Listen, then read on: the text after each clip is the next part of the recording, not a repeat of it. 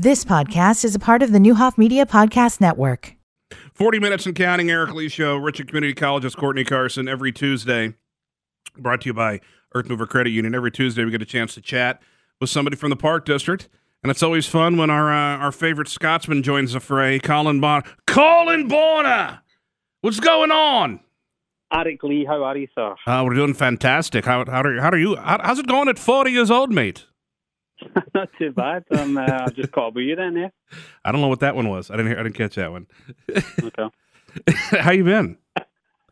Not too bad. Keeping pretty quiet, but soccer's still kind of trucking along. What can you do? We can do mostly everything. Okay. Since you're doing it against each other, is that the plan? Yeah. Okay. Yeah. Outdoor season in the fall was kind of strange because we didn't travel out of state. We didn't travel anywhere really. We just did kind of inter-scrimmaging, but we managed to keep the kids outside. Keep them mentally active and physically active, and keep them going that way. So that was good. We managed to do something in the fall. Did the high school kids, the high school boys that would normally be out, were they able to come? Did you find something for them to do? Yeah. Good. That's cool. IHSA kind of cancelling and then I guess rescheduling the season till the spring. They had nothing for the fall, so we kind of stepped up and offered some training. So we had over about 80 high school boys were out training with us the fall. Yeah, that's awesome. So yeah, got them out there training again. I can't lack of scrimmages and games, but at least they were training and staying fit. And, is that how many high school boys you have in the spring anyway? We were down a few based on what we usually have in the spring, but gotcha. for the fall, when we don't ever usually have them, we were kind of surprised by how many kids came out and wanted to do something. So that was great. It tells you, the kids mostly get better competition within club anyway than high school. Are you an anti-high school guy? I know you want them to. Not at all. I know you want them to play if it's there, but yeah. if they were playing club only, could they get a better experience, I guess, or more prepped for college? I don't know. Is there positives to high school? Yeah, there's definitely a trend to club soccer now being the kind of avenue that these kids want to go through to be seen. There's a lot more college coaches going to the club showcases as opposed to the high school games, which it's just kind of inevitable. There's just a higher level of performing player there. Look how many more kids they can see. Just like basketball, I think basketball's gone to this too. Mm-hmm. Yeah, but the high school season, there's still a need for that. There's some quality players. You get your high school pride. There's a lot more people will go and watch a high school game than they will a club game. In terms of spectators, there's that element to it, and a lot of the boys and girls love playing for their high school, and rightly so. I think that's a kind of big part of their high school career, I guess, You're right, but if things change, I think they enjoy playing for the high school because they're playing with the friends they've grown up playing with for the most part. If life was a little different, they'd probably enjoy club more because if they grew up playing, we're probably starting to see. I bet there's some kids that say they enjoy club more because they've been playing with you guys for so long. Mm-hmm. You've been here you've been here. You've got to. How many years have you been here now, Colin? I'm going to be my 10th year, my 10th year. Yeah. You're almost through a whole cycle of a kid that may have started as a 4-year-old that's going to be here through high school. It's crazy, yeah. These kids tell me they're driving or they've got a job or they're doing this. I'm like, no, you're not. Do you remember a bunch of them as 4 and 5-year-olds? Yeah. Oh, that's awesome. Yeah, that's cool. A lot of them coming through. And you're right, that's the beauty of what we offer, I think, is, we've got, especially on our high school teams, we've got kids from, Springfield area, the Champaign area, Charleston, Arcola, Tuscola, Decatur, obviously, and kind of mixed together. So you talk about having your school friends, of course, with your high school, but then you kind of branch off and you've got all this group of new friends, and new family, not just the players, the parents too, They kind of branch off and meet people, and it's a very, it's a social thing as well. So a lot of them enjoy that. I'm really only getting to that. I just feel like we'll have a good set of soccer players and boys and girls, and then we'll have somebody unbelievable, and they're still not D1. So I think that's why I'm down on high school. And trust me, I like 3 or 4. We got great programs with great coaches around here, but it's like, how do we get them to that next level? Michaela Harder's not even D1. She was unbelievably dominant. You know what I mean?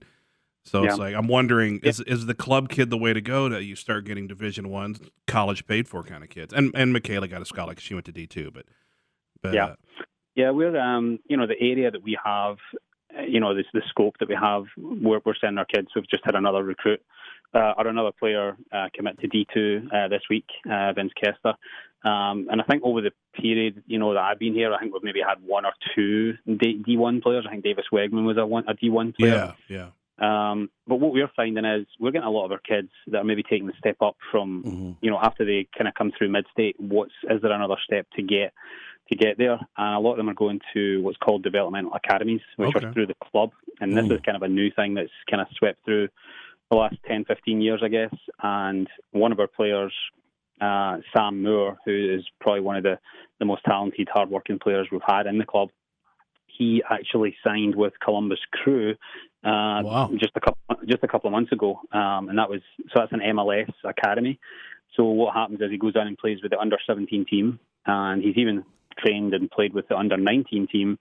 So the next step for him is, can he break through, in a couple of years maybe to the MLS team, So that's a route that a lot of our kids are taking, which, you could compare that to D1 level, in terms of the, kind of exposure. Sure, and, absolutely. Going to be a professional player, So although we don't necessarily have that, as many go in D1, it's also the experience of what D2 and D3 and whatever else, NAIA or JUCO, whatever that provides, So it's still a high level talent, whichever, Michaela Harder's a D1 player in my, and you think of it, she went D2, no problem. There's a lot of other D2 players are going D2, but could they have played D1? Yeah.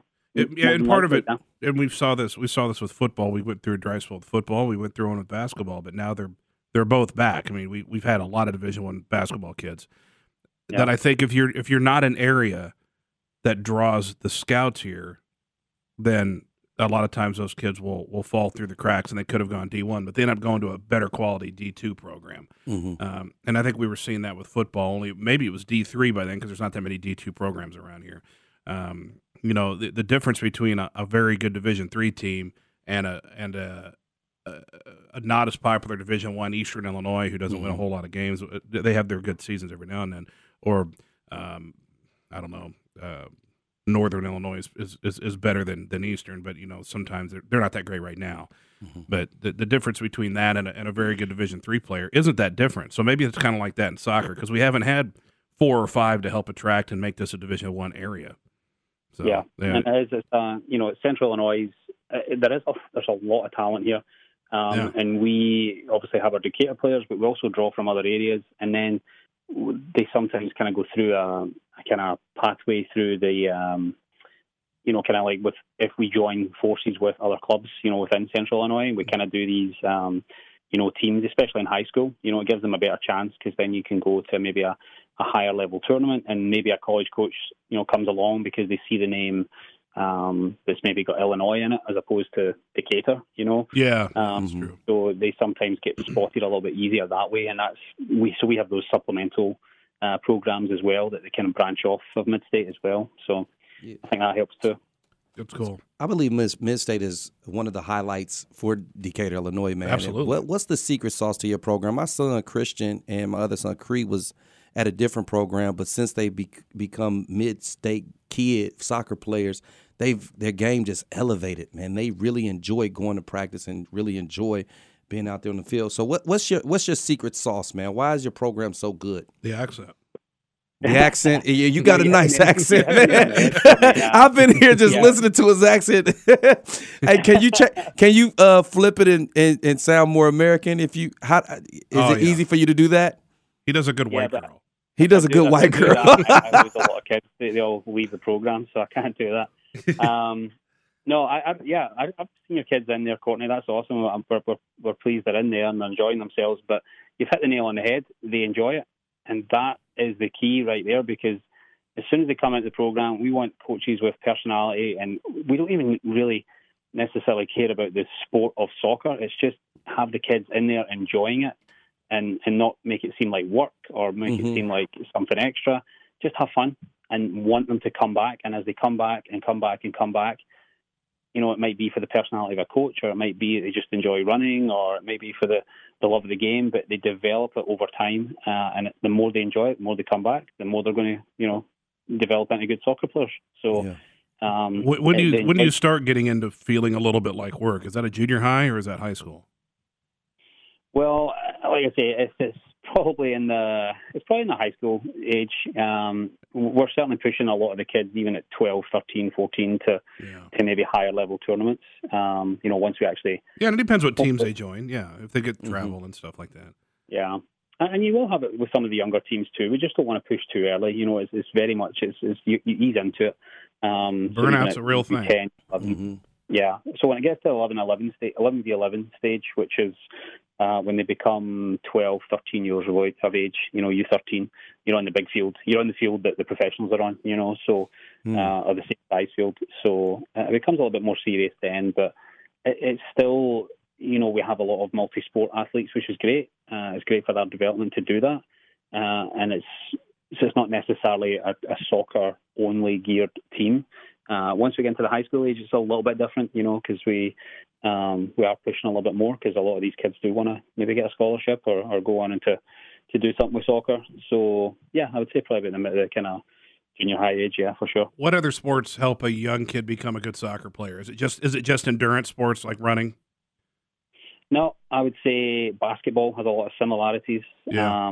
We had a couple of hockey players back in the day. They said hockey was really good for... it's very similar, with the movements. Anything with that little bit of hip bumping, right? I guess, Yeah. Football may be too much, but I'm sure football can help a kid too. But oh, no, for sure. Yeah. Just a lot more short, kind of sporadic, bursts in football that's going to help. Exactly. Swimming helps for sure. We've had a lot of cross-country and track kids. That's probably our most popular, combined sport with soccer would be one of those. But that's not necessarily soccer. You do need to be fit, but you can still have a good skill base and be really good at soccer. You can get more physically fit later as you kind of it gets a little bit more serious. We just want that technical aspect, early, so we can kind of build on it. I'm sure lacrosse would help a kid too. That's a growing sport, and especially with the park. Yeah. What do you got coming up that you'd like to talk about? I think I steered you away from what we were going to chat about. You got a 3v3? We've got a lot of things going on. The thing I kind of want to mention is that we obviously are aware of we're obviously in the pandemic right now, so we're very cognizant of all the kind of guidelines that we have to follow and we want to follow. So we are at the indoor sports centre. We're at the disc. We have some indoor stuff on the Monday night, which is kind of like Missile, what we have outdoor season. Okay. But we bring that inside.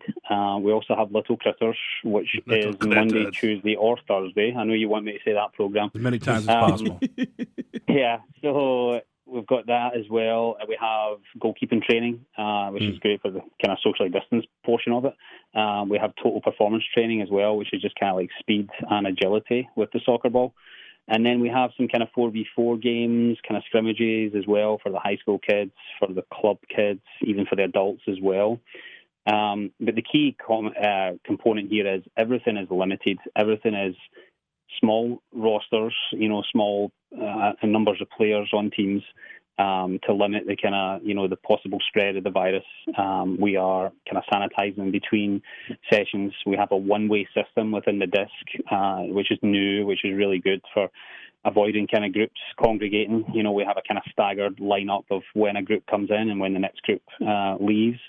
So we have all those kind of guidelines in place, and then obviously the kind of mask wearing as well, which is mandatory, for spectators and for players, and then there's a spectator limit as well. So I think we're doing all we can to make sure that we can continue, offering things for the kids, because we have had a great turnout, and we know the kids and the parents need to get out and get, some mental and physical health going. So we want to provide that, but we obviously want to make sure we're being safe and that we are doing all we can to make sure they're not.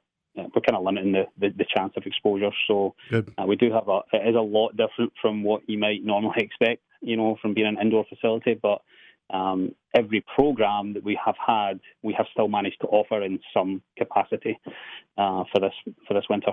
Gotcha. And midstatesoccer.com is the website, or they can give you a call where? We can call us at the disc, 429-DISC. The website has a lot of information. We got a Facebook page which is really, it's updated a lot. So Facebook is probably one of our go-to spots as well. And you can ask questions on there, and people hear back from you too. So they do. Yeah. Good deal. Hey, how's your parents? How's the pandemic in Scotland? Mm. It's very similar to here. I think my sister and my brother-in-law actually were diagnosed with COVID-19, as was my best friend. They have since recovered. Just kind of like a loss of, the sense of smell and taste, that kind of thing. So they're kind of back at it. The schools are still in session, but really, it's very similar to here. But I just think the approach from the government in Scotland has been, I wouldn't say harsh, but it's just more of a lockdown feel. It's kind of like a but they're lockdown school they're on right now. So but they're in school. They're in classrooms. They are. I think they kind of view school as just the priority for society that has to go on. Gotcha. But there's a lot of things that you cannot do. I think the bars and restaurants and things have kind of scaled back dramatically. They might even be all closed right now. Closing the bars in Scotland. That's right. A big deal. It's a big deal. And then I think everybody's missing, as like everybody here is, like the sporting events and concerts and different things. There's just no way to get back into that right now. So sure. It's very similar, but I'm kind of keeping an eye on all that over there too. Yeah. Yeah, of course. Yeah, makes sense. You got to watch that as close as you watch here. So, well, you're doing great. Yeah. Keep it up. It's great talking to you. Yeah, you too. Thanks for having me on. Appreciate it. I got to hear you change your accent real quick, man. Maybe a Little Critters or a missile session.